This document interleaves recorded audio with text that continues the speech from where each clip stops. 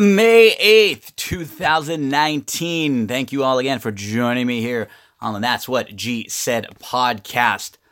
Whew, lots to talk about, lots to digest in the world, particularly the world of sports right now, entertainment, right? Over the weekend, big controversial disqualification in the Kentucky Derby. We'll talk about that in just a little bit. We'll do a quick hitter on the NBA playoffs, a little deep dive in on the Dodgers, catch up on their recent success now, winning 5 of their last 6 games after a sweep of Atlanta. And then, we'll hit that Kentucky Derby drama. Game of Thrones. We'll talk a little Game of Thrones. So, again, thanks all for joining us. Make sure to subscribe on iTunes, SoundCloud, Spreaker, YouTube. Go subscribe to my channel on YouTube, and you can get anytime I'll have a video out or any type of podcast, it actually will give it to you right on YouTube also. So subscribe to all of those if you can. Hope everybody had a nice weekend, made a little money, and nice into the start of your week. For me, let's see, what did I do? I hit up the Queen Mary brunch. Was there with my girlfriend, met her dad for the first time. So knock on wood, hopefully I did well in that department. But if you haven't ever been to the Queen Mary brunch, wow, unbelievable. For as far as like breakfast food is concerned, anything you can imagine, waffle bar, waffle pancake bar, omelet station, they'll make you whatever, all the kind of breakfast meats you want, bacon, sausage, hams, potatoes, hash browns, bread all over. And then they also have, lunch and dinner type stuff and mimosas. And so, Queen Mary brunch for a nice occasion. Check that out. And then, you can cruise, you can walk around the Queen Mary, look at some things while you're over there. It's a nice little day, nice little experience. Some unfortunate news. My buddy, my dog, Rolly, my big boxer, he's been just a little off as of late. He's been panting a little bit more than normal. I mean, he's getting a little older now. He's 13 years old, obviously. And for a boxer, that's old. And he's big. He's had a lot of feet, sensitive. He has sensitive skin, and his feet he's been really sensitive. So the last couple years, it's just been harder for him to go on long type walks or exercise as much as he used to. And then recently, he's been breathing a little more. When it gets warmer too, he starts to get a little overheated.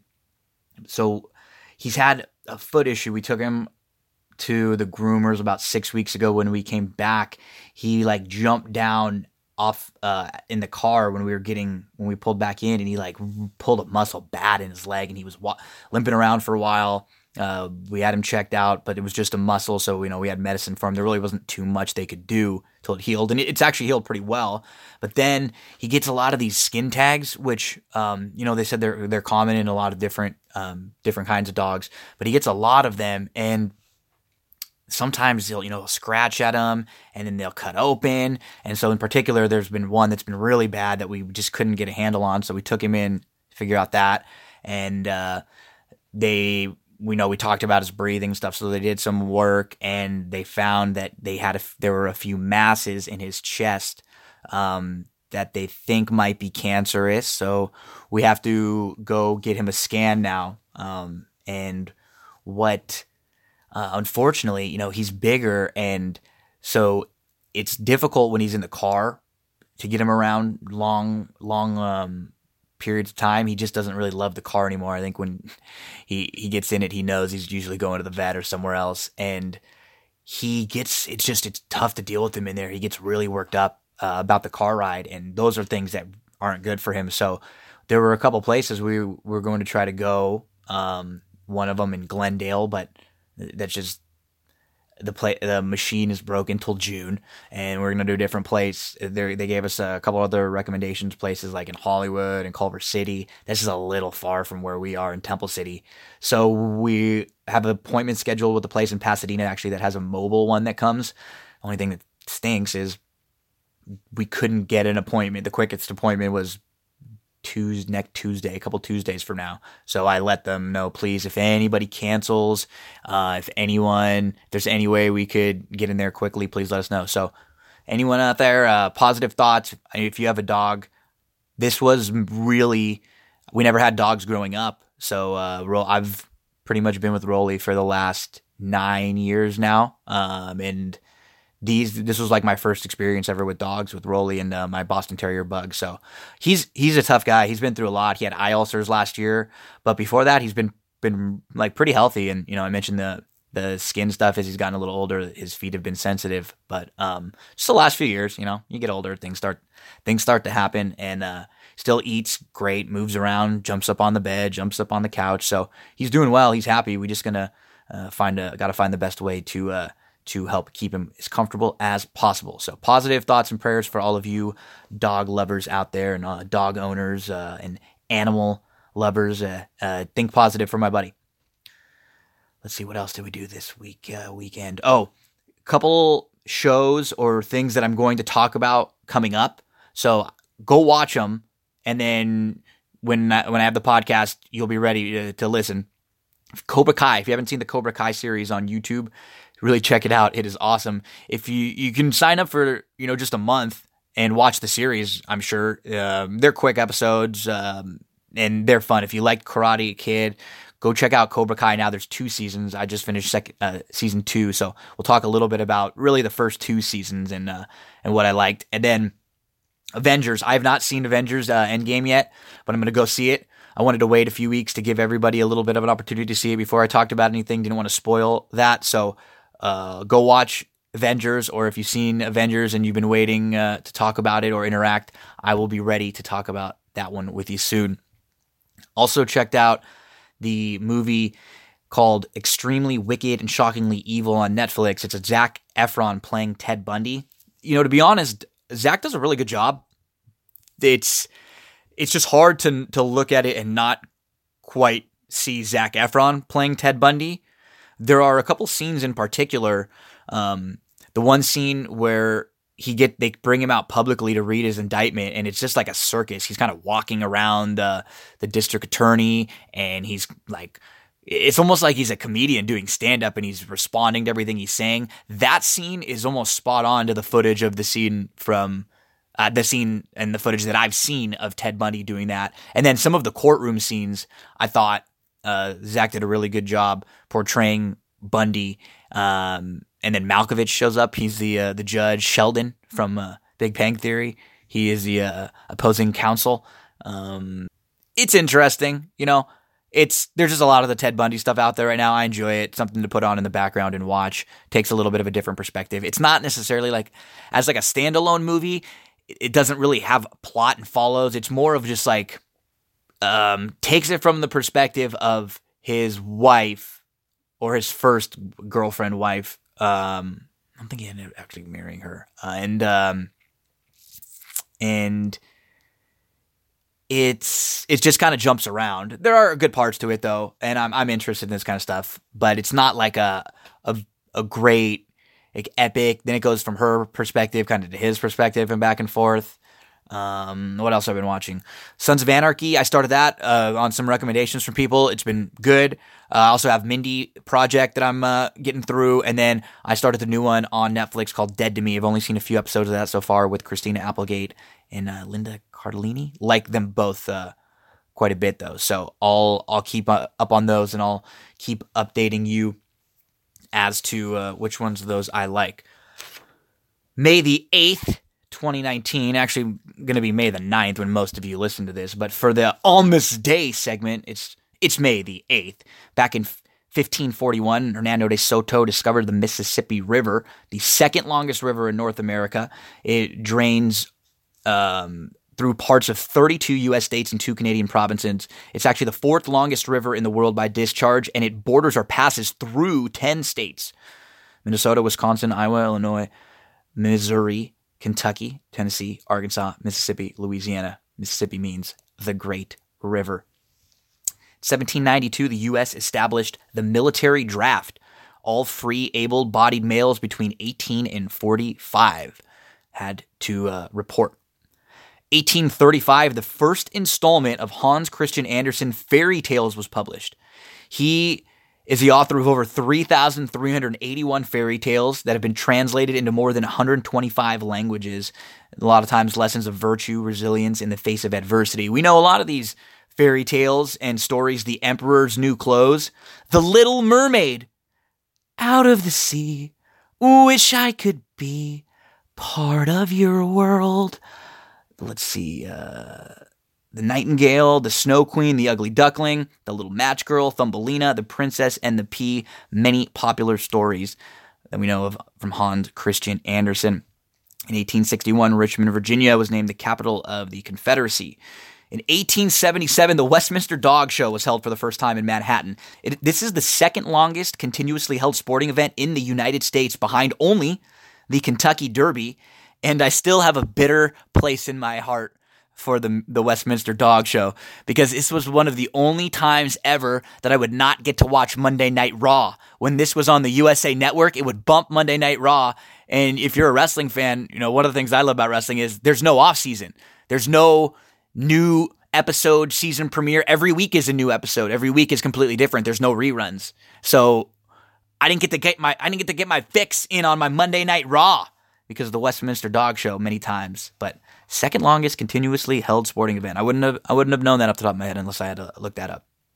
1878, the first unassisted triple play in Major League Baseball history by Paul Hines. There have been only 15 documented in MLB history. It's actually more rare than a perfect game. Really, really interesting. Very rarely see that unassisted triple play. The first patent filed for a gasoline-driven automobile in 1879. 1876, the first Coca-Cola ever was sold at Jacob's Pharmacy, and it was billed as a versatile drug that could cure all nervous afflictions: sick headache, neuralgia, hysteria, melancholy. Urban legend that it actually contained some cocaine for the first few years. Little amounts of cocaine in the first bits of Coca-Cola. Urban legend, though. Hasn't been confirmed. In 1912, Paramount Pictures is founded.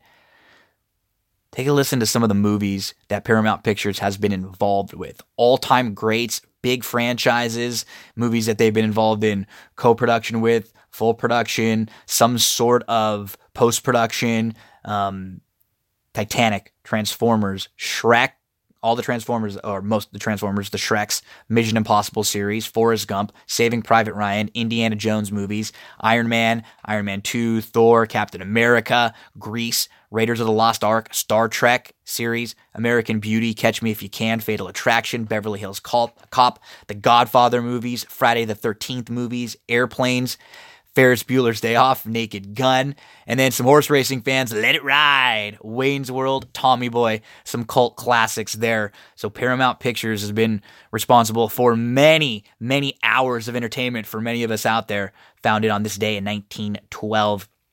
In 1970, the Beatles released the album Let It Be. It was their final studio album released. It was a month after they broke up. Songs on that album included Let It Be and Across the Universe. In 1984, Kirby Puckett debuted, and he had 4 singles in his debut. In 2018, on this day, James Paxton threw a no-hitter. Paxton now pitching for the Yanks. On this day, May 8th. Quick hitters on some of the NBA playoffs. Right now, the big news after the Warriors game. Warriors defeated the Rockets. Now Golden State is up 3-2, but Kevin Durant has suffered an injury, and we really don't have very much information on it quite yet. They're saying it's a calf strain or an Achilles injury. It actually reminded me a lot of what happened to Kobe, because he made a shot, he turned around to run back down the court and to play defense, and he took a few steps, and he looked back almost like somebody kicked him in the back of the leg, but nobody was around him. It was like a sharp pain that's like hit him out of nowhere and forced him to look back and look down like he got hit. And then he was walking very gingerly and having a tough time getting off the court. That looked a lot like what happened to Kobe. But they have said they think a calf strain. They're going to have an MRI on Thursday. And we'll should know more about Kevin Durant, as you know, if Durant wasn't around, that would make things a little interesting. The Warriors actually historically have done well even when Durant has been hurt and missed the last couple seasons. But right now, he's really been carrying the team. They were struggling. Curry started to heat up a little bit tonight, and so did Clay. And so perhaps with a little more responsibility needed, Draymond was very good distributing the ball. It's not like, they don't have Durant, they're done. This is a team that's still loaded, but they're not a deep team. With the DeMarcus Cousins injury, they don't have a deep bench. So they would really need their top tier guys. They need to get a little more from Iguodala, maybe something from Livingston. They were getting good contributions from Looney tonight also. Kerr, in the postgame, Kerr dropped an F-bomb. He says, our guys were effing giants, but he did not say effing. And you don't hear Kerr say that too much, but yeah, he was quoting one of the coaches from a soccer game earlier, and he said, sorry, Mom, a couple times, but he dropped the F-bomb. So the Warriors now up 3-2. They are heading back to Houston. They're going to go they're heading to Houston now. Houston heading home to try to tie the series 3-3. The Bucks just destroyed the Boston Celtics. And unfortunately, I can't even really celebrate that much in the Celtics' demise because of the bad news with the Lakers today. I'll get to that in just a second. Boston wins game 1, and then the Bucks just come back and destroy them in the next 4 games. What's up with Kyrie now, right? And this could be a big offseason for the Celtics. With Kyrie, is he going somewhere else? It sure doesn't feel like he's staying in Boston, right? What do you think, Boston fans? Do you want Kyrie around? Is he staying around? How do you feel? Is he going to go somewhere to the Knicks, the Lakers? The Knicks with Durant has been rumored. The Lakers back with LeBron has been rumored, but who knows what's going on with the Lakers right now? Al Horford has a $30 million player option. Is he going to opt in, or is he going to look for a longer deal somewhere where he can maybe get a few years? I mean, as a Laker fan, I would love Al Horford. He's a perfect center right now. He's very versatile. He gives your team options. He can shoot the three. He plays very good defense. He doesn't really need the ball. He does a little bit of everything for you. And I would love Horford, but maybe three years for Horford. I don't know if I want to go 4 or 5 for him. Getting some tread on the tires already, getting a little older. So now we have the Bucks. They're hanging out and they're waiting to meet the winner of Toronto-Philly. And Philly, we just have seen Embiid struggling. He's hurt because he missed so many games towards the end of the season. He's out of shape and he's just a little bit off. And they need a lot from Embiid in this series because Kawhi has just been incredible. And we're seeing how difficult it is for a player that can't shoot in the NBA. And I don't mean someone who is a bad shooter. I mean someone who's a reluctant shooter and who literally does not want that to become part of your game. If you're someone who shoots 30% and you're a bad shooter, you at least will stretch the court sometimes when you take those shots and you make people sort of guard you. But that's just not the case at all with Ben Simmons. And he kind of makes that team a little bit difficult because they have obviously Redick there, but they don't have a ton of shooters in Philly. And isn't it amazing how just 2 games the narrative will shift? Just a couple of games ago, it looked like Philly had taken that series and taken all the momentum in that series. But now Toronto up 3-2 going to Philly. So Philly's going home. They got to try to tie this up. And the same thing for Portland. Really surprised that Denver, after that long 4 overtime game, Denver was able to come back and win a couple games. They won big the other night. They're up 3-2 going to Portland. And Portland, you know what you're going to get from Lillard. You need big contributions from McCollum and from Kanter because they just don't get enough elsewhere. Nurkic not being around really hurt them. That would give their team so much more depth and really strengthen them, give them a little more scoring, a little more playmaking to outside of the guards in particular, because everything for them has to be initiated from the perimeter. And they have Kanter, who's actually very good offensively, and he's rebounding the heck out of the ball, but he's banged up as most are, and we're seeing Jokic, the Joker, just take the next step. And I've been down on Denver all year. So if they make it to the Western Conference Finals, I'll be the first to admit I was wrong in them. I picked against them in round 1, and they really could have very easily lost that series to the Spurs. And I picked against them in this series, and I would also pick against them again.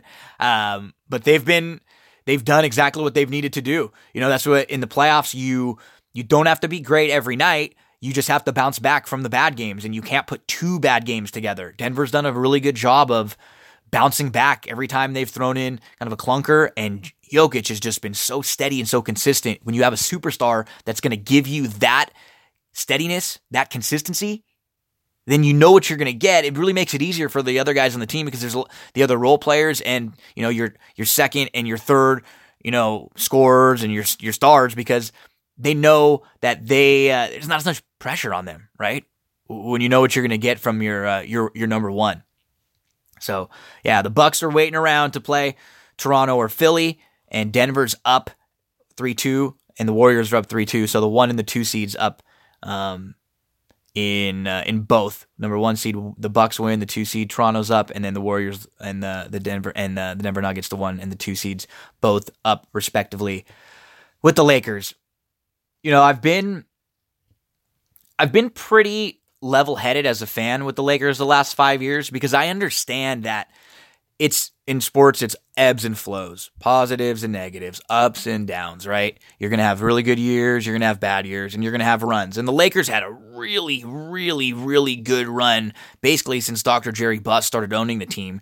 And then really as he unfortunately passed away, the team has really struggled under the ownership of the Buss children. And, at first it was Jim, and now Jeannie took over. And I will say that up until,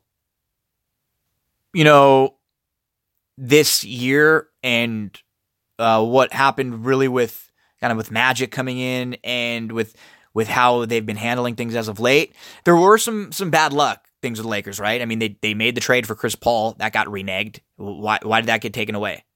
What happened? Why? I mean, that was something that'll go down as an all-time head scratcher. And they made moves that were the right moves. They got rid of Bynum when he didn't have a whole lot left, and they got Dwight Howard out of that. Not keeping Dwight Howard actually proved to be a move that, he hasn't done a whole lot since leaving the Lakers. He hasn't really done a whole lot really since leaving Orlando, to be honest. Even, Mike D'Antoni as a coach, there's been things that they've done that weren't necessarily the wrong moves. They went out and got Nash when the Chris Paul didn't work. He got hurt.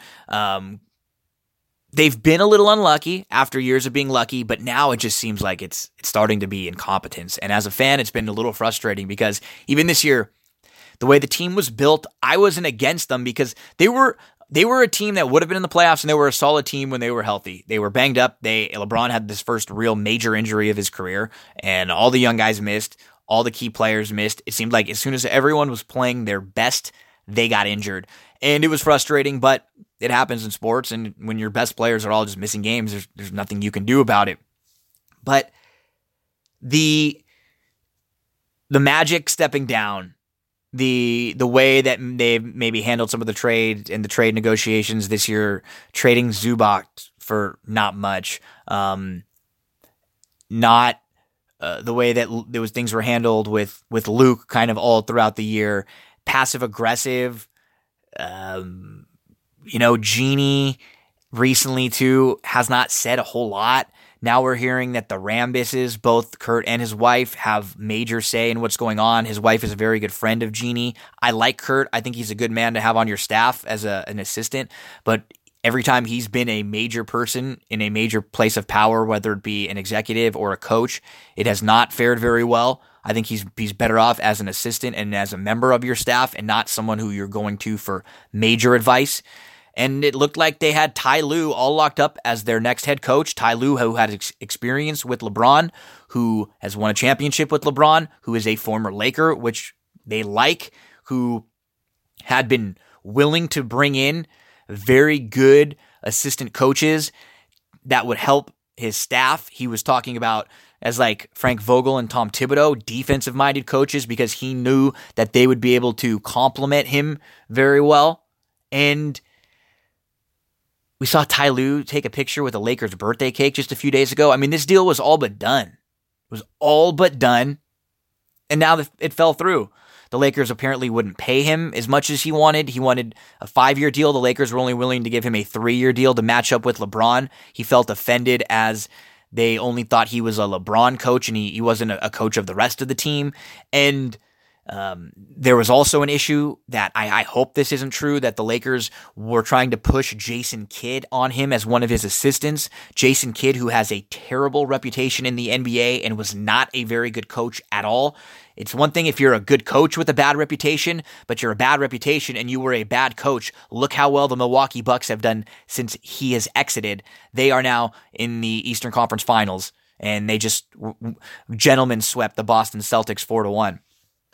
Jeanie, is to blame right now, and with Pelinka really the head person in charge, Jeanie, they need to do something quick, because if not, what is LeBron thinking? LeBron had mentioned recently that he came here to win, and he came here after speaking with Magic and on Magic's vision. And now he's here with Rob Pelinka, who doesn't know very well. I mean, Jeanie Buss, obviously, he's playing for the Lakers, but if you're LeBron, what are you thinking right now? You know? And it obviously wasn't the greatest year for LeBron, but any team wants LeBron, right? And it's tough right now in Lakerland. This is the lowest I've been, even through all of the losing years, because it felt like there was a little bit more purpose and direction. You knew you were trying to lose to get a pick for the tank, to get a pick, to get a player for the future.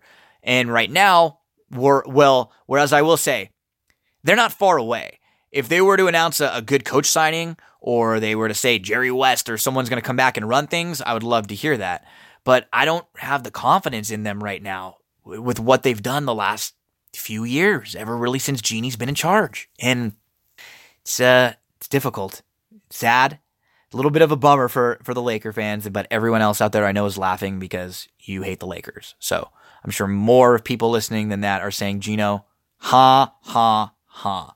Don't worry, folks. We'll be back. Kuzma, B.I., Lonzo, Josh Hart, all going to bounce back. With LeBron, I like right there. That's a good nucleus to start with. You signed one more piece. Can we get Kawhi, Kyrie, Jimmy Butler, one of those free agents? It'd be excellent. Even if not, maybe just some pieces around them, a couple of good veteran shooters, a Redick type, maybe another sharpshooter off the bench. Let's go, Lakers. Let's do this. Let's go from the Lakers to the Dodgers. Now 25-14. They just swept the Braves. They've won 5 of their last 6. The Dodgers are now 11 games over 500. Much better than last year. I think they're 9 games better at this point. And the reason why the Dodgers are having some success right now, they're healthy. Kershaw, Buehler, Ryu, Hill, Maeda, all in the rotation. And, they've been pretty good. Ryu's been incredible. He's been excellent. Kershaw's been very solid. He was a little bit unlucky, and Justin Turner didn't play great defense on Wednesday evening, and he may have cost Kershaw a couple extra runs. He went into the 7th inning only having allowed 2. He ended up allowing 4, and he has a 3.31 ERA so far. Buehler struggled, but he's actually looked better his last couple times out. I think we saw the best outing from him recently against the Braves.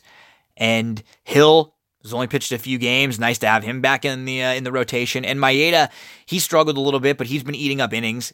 And what's nice about this is you have Urias and Stripling that have moved back to the bullpen. That makes your bullpen a little bit stronger, because that's been the struggle for the Dodgers so far early on. Urias was able to get a save the other night when Kenley was unavailable. Even Kenley, he has a 4+ ERA, and he's given up 4 home runs already. He's already given up 7 extra base hits and 4 walks and 4 stolen bases. So he has not been sharp.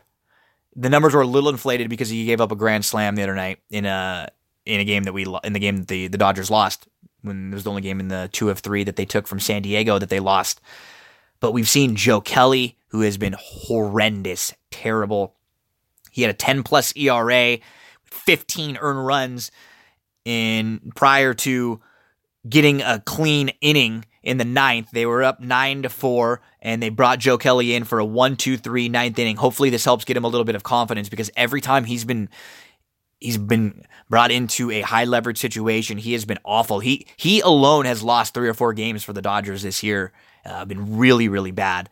Got to give a mention and a shout out to Dylan Floro. 0 runs out of the bullpen so far in 16 and a third innings. He has been incredible and a major piece for that bullpen.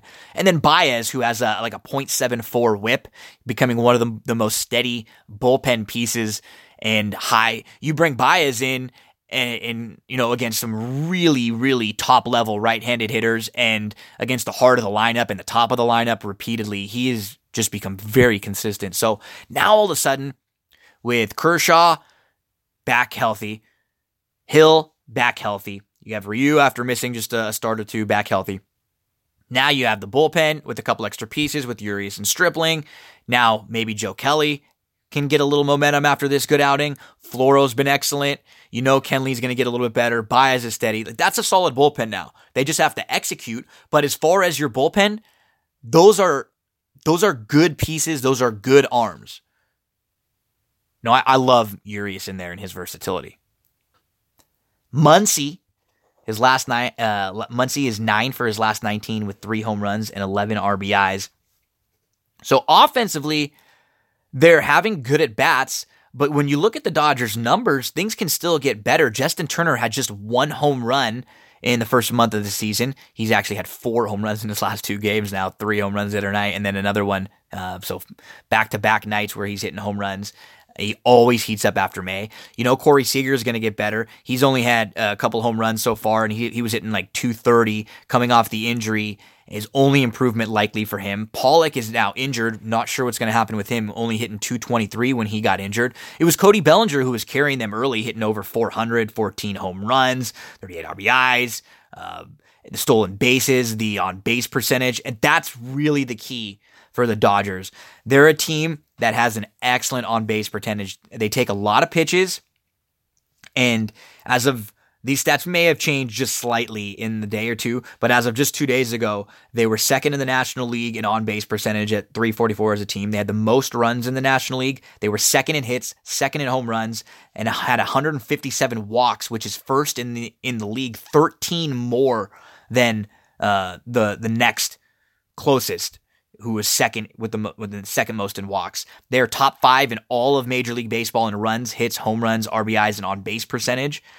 Great on-base percentages from Bellinger, Russell Martin, Freese, Turner, Verdugo, Muncy, Jock, even Seager, Kiki, and Barnes, who have who, if you just look at the numbers, they haven't been incredible. Kiki was hot early and he struggled. They're still getting on base. Really, it's only Taylor and Pollock who struggled to get on base for a while, and Taylor's now starting to heat up with hitting around the 230 mark after just a brutal start, getting nice contributions from Jock, who had 10 home runs early on, Verdugo, who's become now like an everyday player, and he's really becoming the player that they'd always talked about. He's always been excellent offensively. He's fine in the outfield, and I'm a big fan of Verdugo and what he's been doing for the Dodgers as of late. So this is a team that's been playing some very good baseball right now. 25-14, first in the National League West. They have one of the best records in baseball, and they seem to be really rolling on all cylinders. Derby drama. Wow. Okay, so in the Kentucky Derby, Maximum Security wins the Kentucky Derby. He was the number 7, and he won the race very easily. Very easily in the end. Little challenge, but he kicks back clear. He was the best horse on the racetrack. The only problem is he did commit a foul. He impeded a couple different horses, in particular the number 1, War of Will, who was behind him, almost causing War of Will to fall down after clipping heels. They made contact with each other, kind of caused a domino reaction from War of Will coming into Long Range Toddy. Bodie Express was also impacted. Country House was on the outside. And so after a long objection, no inquiry, there was a disqualification, and the horse Country House, who was not affected and did have every opportunity to go by Maximum Security, was second. Now, the only problem I have with what I just said is we're hearing a lot of people that said Maximum Security was best. I actually agree for the most part, but it's kind of hard to say if he was best when he did impact a couple other horses who maybe they don't win, but maybe at the very least they take a run at maximum security and make him expend a little bit more energy. And maybe it's not even Country House that benefits. Maybe it's somebody else. Maybe it's a Code of Honor or a horse, one of the other horses who got in a little bit of trouble and were able to get out. Maybe they benefit a little bit more from it. I don't know. But this is a really polarizing topic because there's a lot of people that I respect on both sides of the argument. I feel, first off the bat, that it was a warranted disqualification. I feel that I've been disqualified in situations very similar to this, where you have the horse who finishes first, they're best. They end up impeding a horse who ends up running dead last, but you have to take the winner and put them dead last because you cost that horse a better placing. Now, there's a lot of drama, a lot of different things being said. He said, she said, back and forth, back and forth. Let's go through some of the things that I have written down. I had a poll on Twitter that I asked, do you agree with the disqualification? And here were the options. 100%, yes, I agree. That earned 46% of the vote. Close, but yes, that was 16%. Close, but no, that was 15%. 100% no, that was 23%. So 62 on the yes side, 38 on the no side, but actually 46 of them were saying 100% yes. One thing that we've been hearing a lot is this is a foul, but you're not supposed to call that in the Kentucky Derby. But I've seen a lot of people say things like, why and when did the rules for the Kentucky Derby change? Why are they different? I didn't know that. It's kind of an understanding that, you don't want to call a foul in a big game or to decide a game, but fouls are called in all sports, right? Like players are shooting free throws at the end of an NBA game with 5 seconds left or with 2 seconds left all the time when a foul is called.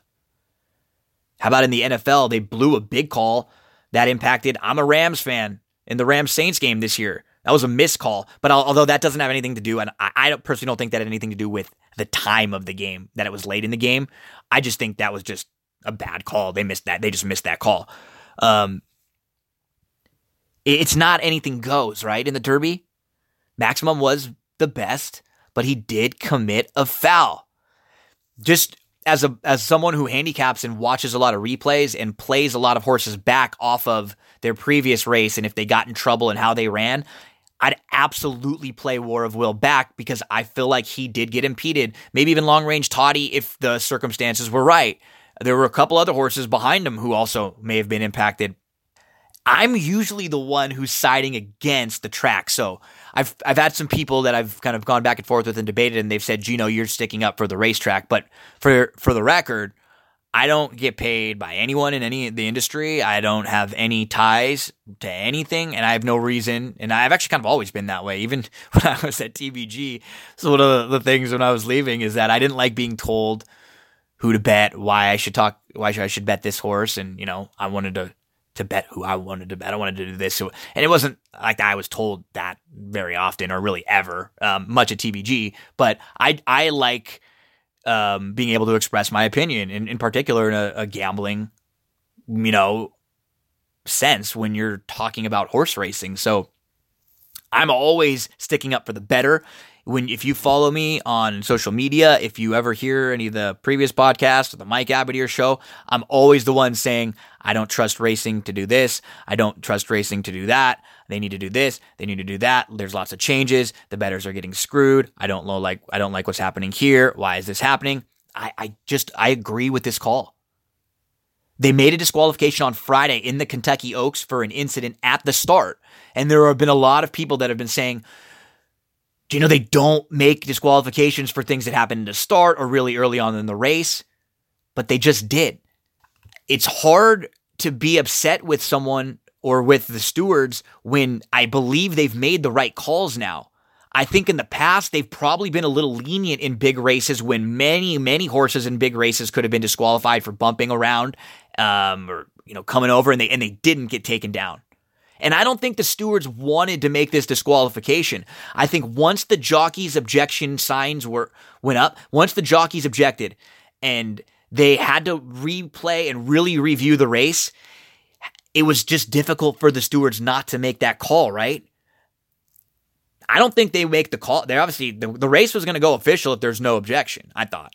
I didn't think they didn't ever post a steward's inquiry sign. That's something that frustrates a lot of people, and I agree. Once they're looking at the race now, then put your steward's inquiry sign up at least, because we've been conditioned to believe things that were not what was happening on Saturday. That's what is upsetting a lot of people, and I'm in agreement with you on that. Everything that was handled poorly. There was not the right information given out. There was not enough information given out. There were only the top couple horses blinking. We didn't know how many horses were involved in the objection and who were involved in the incident. We knew very little. And then even after, we didn't even know that Jon Court made an objection also. So everybody just thought this was Flavien Prat's fault. And the stewards came out afterwards. They had a small press conference that was not a press conference. They just released a statement where they just mentioned what happened. They mentioned there were multiple objections, and they did not answer any questions. The thing that I don't like is because Jon Court objected, there were multiple objections. So now it's Flavien Prat who had said, this is in a DRF article from Steve Anderson. As the field, Anderson said, as the field galloped out, Pradge lodged an objection. Quote, I thought about what happened and that there was no inquiry. I thought it was the right thing for all the connections of the horse to let the judges know something has happened and for them to look at it. So Prat lets them know Prat's not the one making the inquiry and making the disqualification. He's not making any decisions. He made the objection, but Jon Court also made an objection. And I think that was huge, and that was a bit of information that was left out. So there's a ton of hate out there for Country House and for Prat and for Mott when they were the second place finisher. These are the rules of horse racing, because there's no better way to do it like in this particular instance, right? In these rules. If you're going to adopt different rules, which some people are pushing for, we'll get to that in just a minute, then that's different. But on these particular rules, if you impede or foul someone, how do you not get disqualified or at least placed behind them? What would happen in a track and field race if you impede someone or a crossover in your lane? You're disqualified. Obviously, the rules are different, and this is the Derby. That's what we've been hearing. They did nothing wrong, though. Country House, Prat, Mott. This was a foul. This was a foul that was committed by Maximum Security. They benefited, as many do every day in racing. They were second best. They beat 18 other horses. And if it was not Maximum Security that was going to win that race, it was Country House, who was the next horse. He was the next most deserving winner in there. I mean, there were other horses who behind him had trouble and maybe ran, quote unquote, better, tougher races. We project them to run better next time. But I think going forward, Country House might be an inflated price because of this. There's just a lot of hate out there for him. Flavien Prat was getting booed when he came to Santa Anita on Sunday, the day after winning, finishing second, getting put up, but winning the Kentucky Derby. Seen people out there talking about the idea of a 20-horse starting gate. I like that idea, or the idea of going down to 14 horses. That's fine. 20 horses is a lot with the turns, with the traffic, with young horses also. Just a lot happening. Not probably the safest. If we're going to be ruling on the side of safety from now on, if that's going to be something that after this weekend with the DQs and the Oaks and the Derby, if we're going to be ruling on the side of safety, then maybe we need to take steps to make it a little more safer with only 14 horses, or maybe a better starting gate that will make things a little safer. I think what people are having a tough time with in this particular debate is you can say multiple statements can be true, right? Maximum Security was a really good horse on Saturday, and he was deserving of being the Kentucky Derby winner. I hate to see what happens. The winner being taken down in a big race. I hate to see it, but it does happen. It doesn't matter why Maximum Security did what he did, right? Was it him reacting to a puddle, a flash, a glare, the crowd noise, whatever it was? I don't blame this on the jockey at all. Saez, I don't think he did any. I don't think this was intentional. I don't think he was personally trying to put a horse down or trying to drift out. Jon Court was quoted as saying that the young rider's just a little too aggressive. He actually mentioned Tyler and Saez by name, Tyler Gaffalione and Saez by name. But I feel for the connections because, I was not on maximum security. He ran a lot better than I expected him to. He put a lot of horses away. He established the lead in very quick early on, slowed things down in the middle part of the race, was able to shrug off challenges late, but I think he did take out some of his challengers. He did impede some of his challengers. Now the verbal back and forths have gotten interesting, right? Because people were asking, why didn't Tyler Gaffalione launch an objection? What happened was Tyler came back and he told trainer Mark Casse, I almost went down.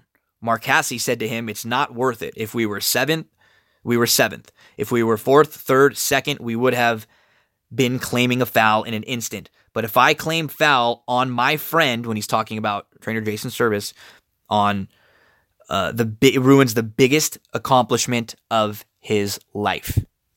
So he says that he thought it was a foul, but he didn't want to claim a foul to ruin an accomplishment on his friend's on a big accomplishment on what would have been the biggest, one of the biggest days of his friend's life. It's frustrating as a bettor to hear that. I think a lot of us might probably do the same thing. It kind of depends on your personality, right? Because Bob Baffert said, he wouldn't have objected. And I actually believe Baffert. What's funny though is it's hard to take. I'm a big fan of Baffert, but it's hard to take this particular statement because he is a trainer for the Wests, who are the owners of Maximum Security. So as Baffert being loyal, he's sticking up for his owners, that, he has a lot of horses with and has had many with through the years. So, but Baffert, he didn't take Florent Geroux off Roadster even after Omaha Beach scratched, and we saw other Kentucky Derby connections willing to do that. So Baffert's a little different. It's just the way your personality is too, right? And Baffert's won a couple derbies, so he probably wouldn't be the type to call an objection. He said a lot of his horses have been impeded and bumped around. And there's, smart people on both sides, like Andy Byard writing big articles about how he thinks it's a foul, but they shouldn't have taken him down, which I have a tough time with that, because if you say you think it's a foul, I can't go with it's the Derby. It's the Derby. This is the way it's always been. Especially, I hate the inconsistencies, right? Byron at the starting gate years back is one that everybody brings up, or people will bring up specific instances or inquiries. But just over the weekend, in the two big races, it seemed like they made calls that they probably wouldn't have in the past. So is that because of what's been happening at Churchill Downs and Santa Anita and the bad publicity, and they maybe just want to get ahead of that and make sure nothing happens? Because, well, how bad would it have been if and they didn't, but the difference between what happened on Saturday and War of Will actually going down was not a lot. If he's a bigger horse and a horse who's not quite as agile, maneuverable, athletic, he might go down. And what kind of a just incident would that be? That would be horrible. We would have multiple horses go down, jockeys down on the biggest stage when everyone's watching. So when people are talking about how this is bad for horse racing right now, this is not good for horse racing, I think it's great. Everybody's talking about it. Nobody got hurt. Some people lost some money, which is very unfortunate, but everyone seems to be safe, healthy. Nobody got injured. And this is like any controversial call in any sport, right? We debate it for a while. On a normal year, a national scale, the Kentucky Derby winner or the results of the Kentucky Derby are announced on a show, and that's really it, right? Nobody's really talking about what happened in the Derby until the Preakness. They'll announce the Preakness results, and then leading up to the Belmont, everyone, if there's a chance for a Triple Crown, everyone will be excited. We've already found out, unfortunately, that there will be no chance for a Triple Crown this year because both Maximum Security and Country House are not pointing to the Preakness. Country House is sick right now.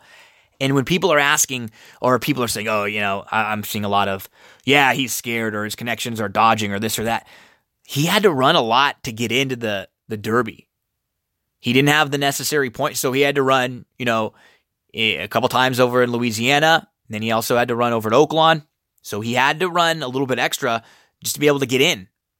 After the Mark Casse comments, right, where he sticks up for his buddy, the connections of Maximum Security, they go nationally onto different shows and blast Tyler Gaffalione. They say that it's all War of Will's fault. It's all Tyler Gaffalione's fault.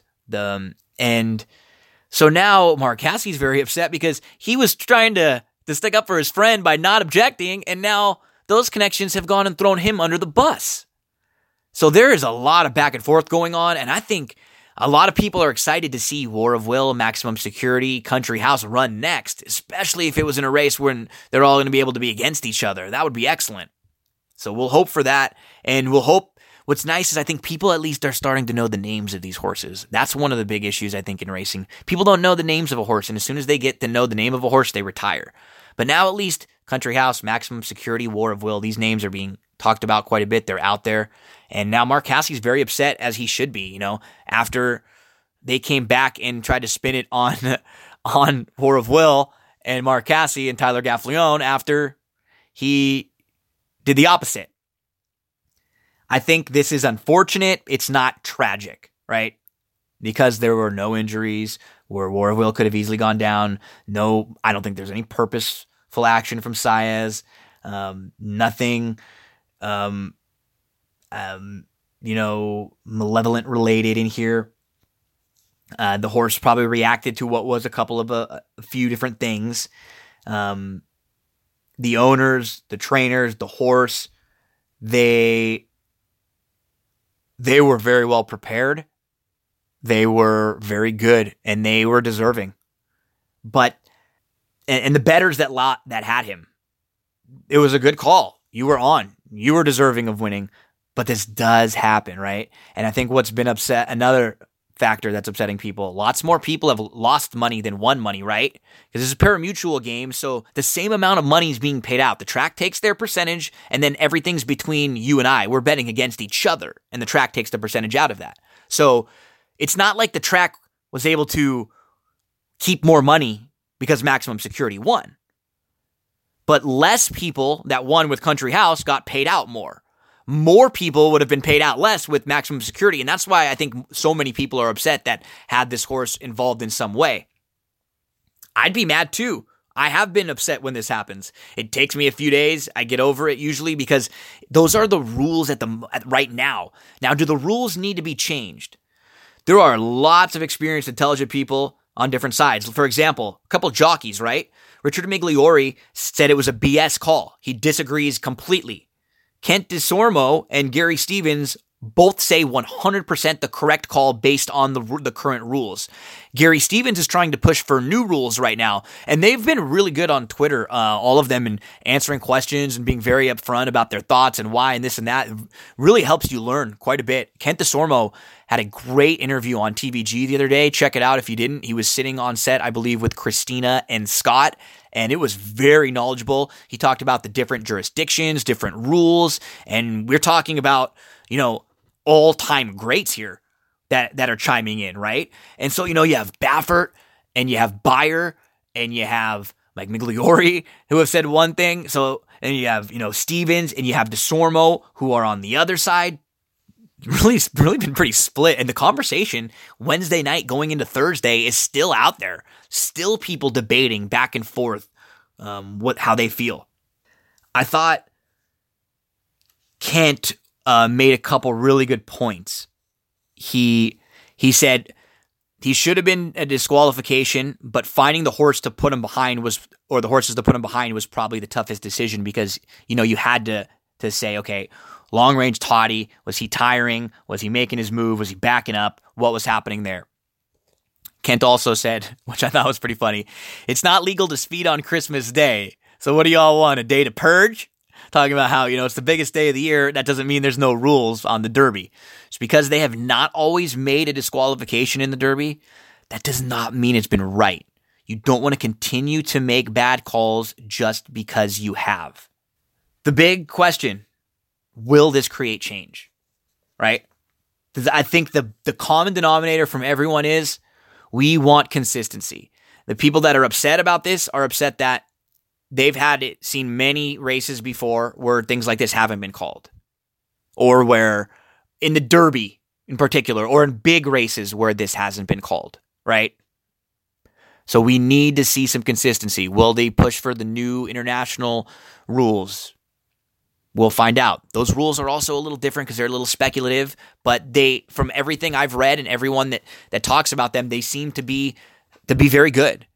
They seem to get less type of a response like this to a disqualification than we do when we DQ horses. We have some bad ones. There was another bad one over the weekend at Santa Anita. Go look at the disqualification that happened just a few races after. It was awful, horrible. If you look at the Kentucky Derby disqualification and then you look at the one that happened on Saturday, just a few races after at Santa Anita, you're going to think that the Kentucky Derby one was a great call compared to the Santa Anita one, because that was a bad call. Right now, the horse is probable for the Preakness. Win, Improbable, War of Will, Bodie Express, Always Mining, Another Twist of Fate, Bourbon War, Laughing Fox, Owendale, Signalman. Of those that I've seen, just early quick thoughts.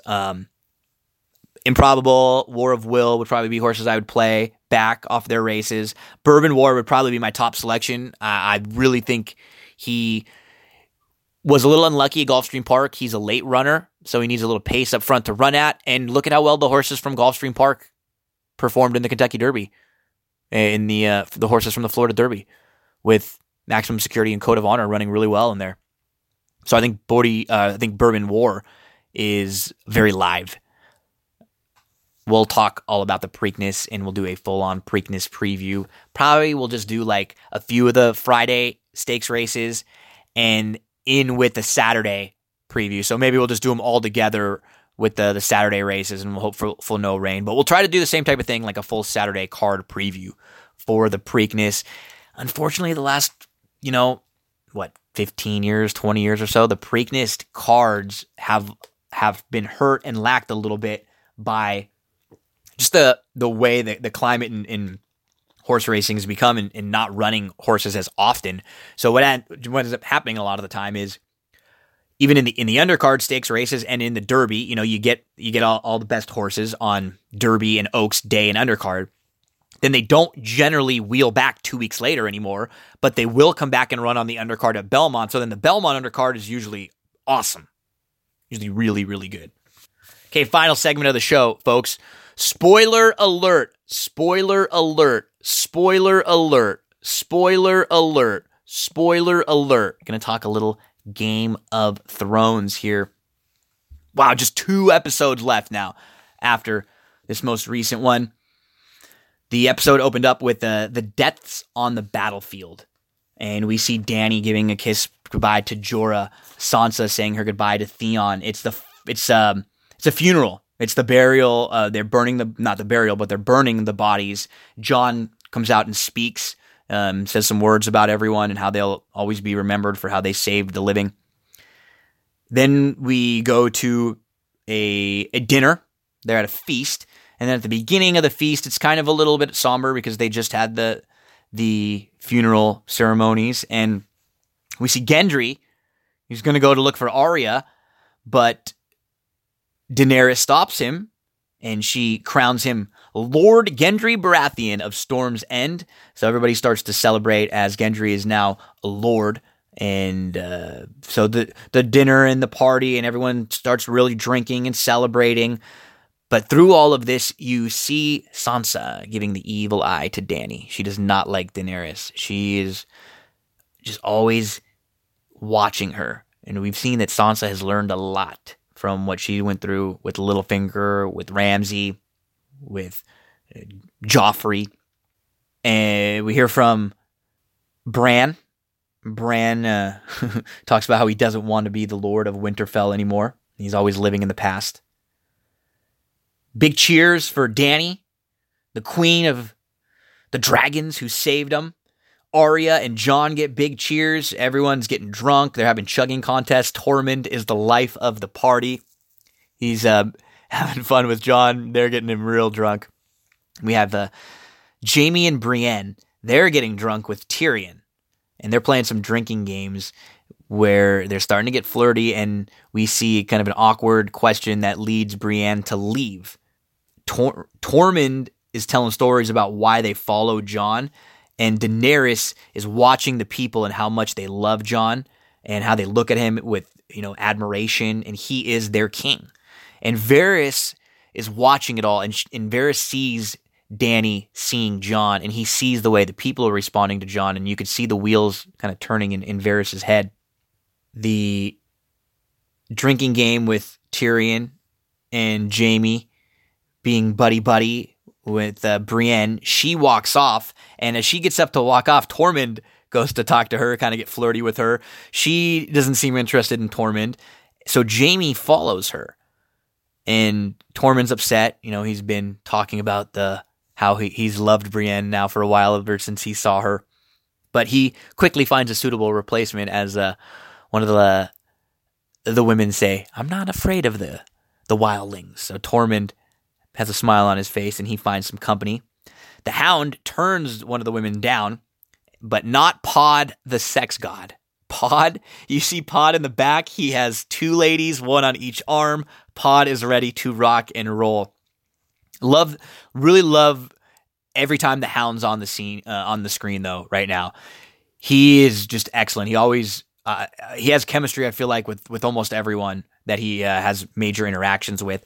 And his interaction with Sansa, where he tells her that he would have protected her all along if she would have come with him, and she wouldn't have had to go through what she went through. And she actually responds that these experiences have shaped me.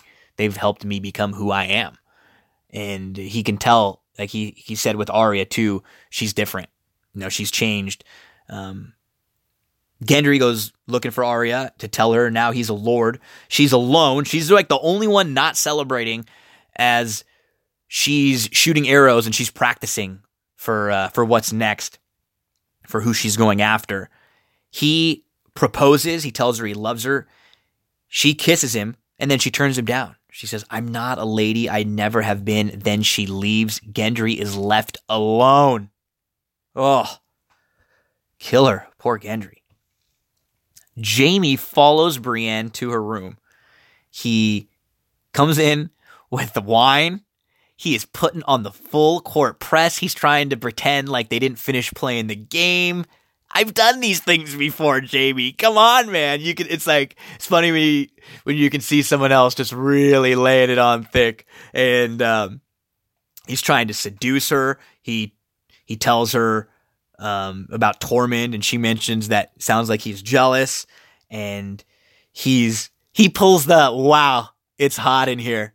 Starts to take his shirt off.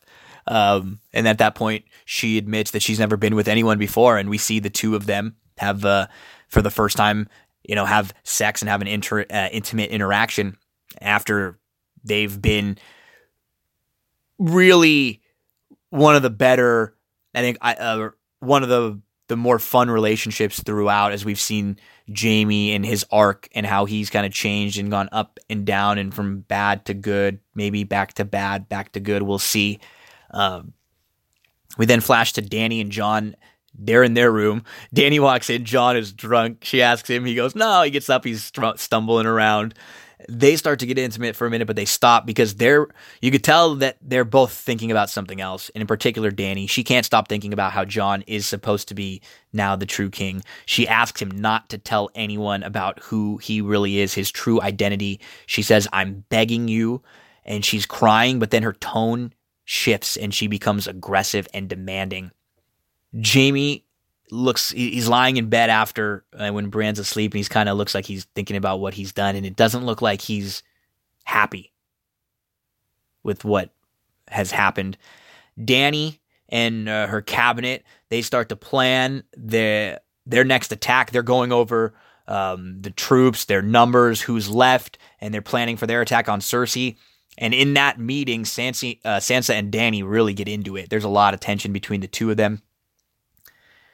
Arya tells Jon quickly after, when they're having a meeting, that we don't trust your queen. It's a meeting with the Starks, Jon, Sansa, Arya, and Bran. And Jon has Bran tell the girls what Dany just asked him not to, who he really is. He makes them swear to keep a secret. Sansa says she doesn't want to, but then she agrees. And then immediately, Sansa tells the secret, like right after. We'll get to that in just a second. We flash to see Tyrion and Jaime talking about Brienne. Tyrion grossly asks her what she like down there. And Jaime's like, no, I'm not going to tell you that, man. Tyrion's like, I haven't been with anyone in a while. Come on, man. And then Bronn. Tyrion's old buddy Bronn, who saved his life on many accounts. He enters with his crossbow because he's been paid in full to kill Tyrion and Jaime. He's now working for Cersei, or he hasn't been paid yet, but he's been told he will be paid in full if he kills them. But he comes in, he punches Tyrion in the nose. He's a little more aggressive than we've ever seen him before. And his last few interactions with Tyrion, you could tell he was saying things like, when have you ever risked your life for me? You know, they had a good, fun relationship, but I think Bronn understood what it was, is that he was getting paid. And he has a quote where he punches Tyrion in the nose, and he says, you know, kill a few hundred people, they'll make you a lord. Kill a few thousand, they make you a king. He strikes a deal with Tyrion then, because he actually doesn't believe in Cersei. He thinks with the dragon that Tyrion is more likely on the winning side. So he makes a deal with him. Just not the friendly Bronn that we've been used to seeing. We get a great interaction between Arya and the Hound. They run into each other as everyone's getting set to head over to King's Landing to surround the gates and to maybe start their attack on Cersei. The Hound wants to go alone. Arya wants to go alone, but they end up running into each other right as they're leaving, and they end up going together, and they have just, I guess, great chemistry the Hound really has with everyone. And Arya's on the way to kill Cersei. The Hound's hopefully on the way to kill the Mountain. And they just both want to be alone, but they have someone there watching their backs. He even asks Arya if she would leave him to die again, and she says yes. And they both have a good laugh. They both mention that they don't plan on coming back, so they're planning on, you know, big battles and maybe risking their lives. Tyrion and Sansa, we have an interaction where he's trying to tell her to follow Dany. He can see now that she, you know, everyone can see that she is not responding well to Dany. And immediately, Sansa tells the secret that she's not supposed to tell him. She says, you know, who Jon really is. And then we see some goodbyes. We see Jon and Tormund a goodbye where Jon actually gives Tormund this direwolf to take. He gives him Ghost to take, which is really sad, and not even that great of a goodbye from Jon to Ghost. But Tormund is so funny, just making cracks about Jon's size and this and that, and flying on the dragon. When he's talking about earlier in the night why he followed him as the king, because this guy got up on the dragon, and he has just become such a great character over the last few seasons. We see Sam saying goodbye to Jon, and Sam is expecting. And they said they will call him Jon if it's a boy. Tyrion telling Varys about Jon's true identity, and Varys is no longer believing in Dany. Tyrion's obviously skeptical too. We see them plotting, not necessarily plotting, but talking about how Jon would be the better king. And they know now that there's a group of people that know about this, and it's not necessarily just a small secret anymore. All the Starks know. Jon knows, obviously. Dany knows. Sam knows. Tyrion and Varys know. That's plenty. We see the Unsullied with Daenerys and the dragon and Tyrion and Missandei. Grey Worm, they are making their way as kind of the first troops to surround King's Landing in what may be an attack on Cersei. They're coming over on boats where Jon Snow is coming with the rest of the army, and they get attacked by Euron Greyjoy, and down goes a dragon. One of the dragons gets killed pretty easily. There have been a lot of people upset with some things that have happened in the episode. The Starbucks cup. They left the Starbucks cup on a table that we saw in the background, which is pretty crazy that nobody caught that. I mean, that's absurd. But Euron, what a big moment for someone who has now kind of become a huge character on the show as he kills a dragon. We know that the Greyjoy fleet is awesome on their Great Navy. They're awesome on the water. So they are just destroying what little troops the Unsullied and I guess a few of the Dothraki and some of the troops that they initially brought for their first like line of defense. Everybody ends up swimming to shore. We find out that they've captured Missandei. And Euron, we see telling Cersei about killing the dragon. She's very happy. She tells him that she's preggers with his baby, which we know that it's not his baby because she was preggers before anything happened with him. But now she's going to sell him on that. Does he believe her, though? He believes her then. He's very happy about it. Qyburn looks... there's something from binge mode. Qyburn looks over and lets Euron know that she is pregnant. And we see that they've captured Missandei. And then we see more of Varys trying to talk Dany out of killing innocent people. She does not want to budge. She just seems like she wants to go blow everything up right away with the dragon, kill everyone, and just take the city. And she is seemingly just a different person right now. She's got more rage in her eyes than we've ever seen before. And we continue to see more about Varys and Tyrion talking about Jon Snow and how he should be king. Jaime is spending what looked like his second night with Brienne.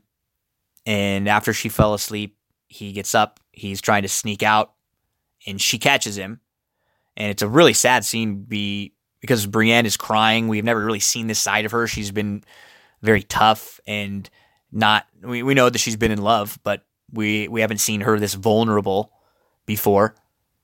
And he tries to sneak away. She catches him. She begs him to stay, and his response is, "No, you don't know who I am." He talks about how he killed Bran, how he strangled his cousin, and how he would murder everyone for Cersei because he is in love with Cersei. Then he leaves. Where is he going? What is he going to do? Is he going to fight for Cersei? Is he going to fight against Cersei? We see Dany and Tyrion and Varys. They are outside of King's Landing. They are there with no Jon and with not a lot of army quite yet, just the Unsullied, not a big fleet. Cersei and Euron are at the top of the gate, so it's a little bit of a standoff. They have Missandei captured, and she's right there at the top with them. Tyrion and Qyburn, the advisors, go to meet in the middle to speak. Neither will surrender. They're both saying either side wants them to surrender. Nobody will. Tyrion starts to approach the gates to speak to Cersei. He asks her to surrender. He talks about her kid. He mentions her being pregnant. Will that be key? Because if Euron is to believe it's his kid, how would Tyrion know? Tyrion only knew what had happened, that she was pregnant, because we know that previously she was. So if Euron's able to put two and two together, is that something that he's going to figure out? Is that something that we'll find out in the next couple episodes? Because there are only two left. And Cersei looks at the mountain, waves him over, and they kill Missandei right there. You see Dany very upset, walking away, and I think she is ready to go full Mad Queen and burn things down. So just a couple episodes left. I've been enjoying the season. I know a lot of people have been upset, saying it's not quite as good as they expected, or they've not liked some things here and there. But I've been thoroughly entertained throughout, and I've enjoyed everything. It's so hard to put a close on a world that's been so big for a while, and it seems some things feel like they get kind of shortchanged. Other things feel like maybe they're getting too much time for something that's not quite that important. But I'm excited for just 2 more episodes of Game of Thrones, folks. Okay. Thank you, everyone. Appreciate you tuning in again. If you can, please, big favor, 5-star reviews on and comments, ratings, reviews over on iTunes. They really help me move up the charts. They'll help compare to other shows. They'll help make me more money in the end, and it'll never cost you anything. All you have to do is just go click 5-star and leave a little comment. Say what you like about the show, something positive if you can. Appreciate it, folks. Thank you so much for listening to another episode of That's What G Said. We will have likely an episode coming out this weekend. We'll catch up on everything in the sports world. Maybe we'll give out a horse or two, and then expect full Preakness podcast. Also, one more thing. If you're interested in sponsoring on That's What G Said, many different ways to do so. Very affordable. You can start with a really, really cheap commercial for just 60 seconds, anything up to 2 minutes. You can sponsor a full show. We can do things where if you have a product you want to promote, you can purchase, exclusive content. I can help with social media videos, things like that. But contact me, let me know. I always want to discuss everything with everyone and make sure they're products that I know, that I trust, and would love to work with any of you out there that are interested. Make sure to go to iTunes and everywhere else. Subscribe for me, folks. That's what G said. Joey, what's up?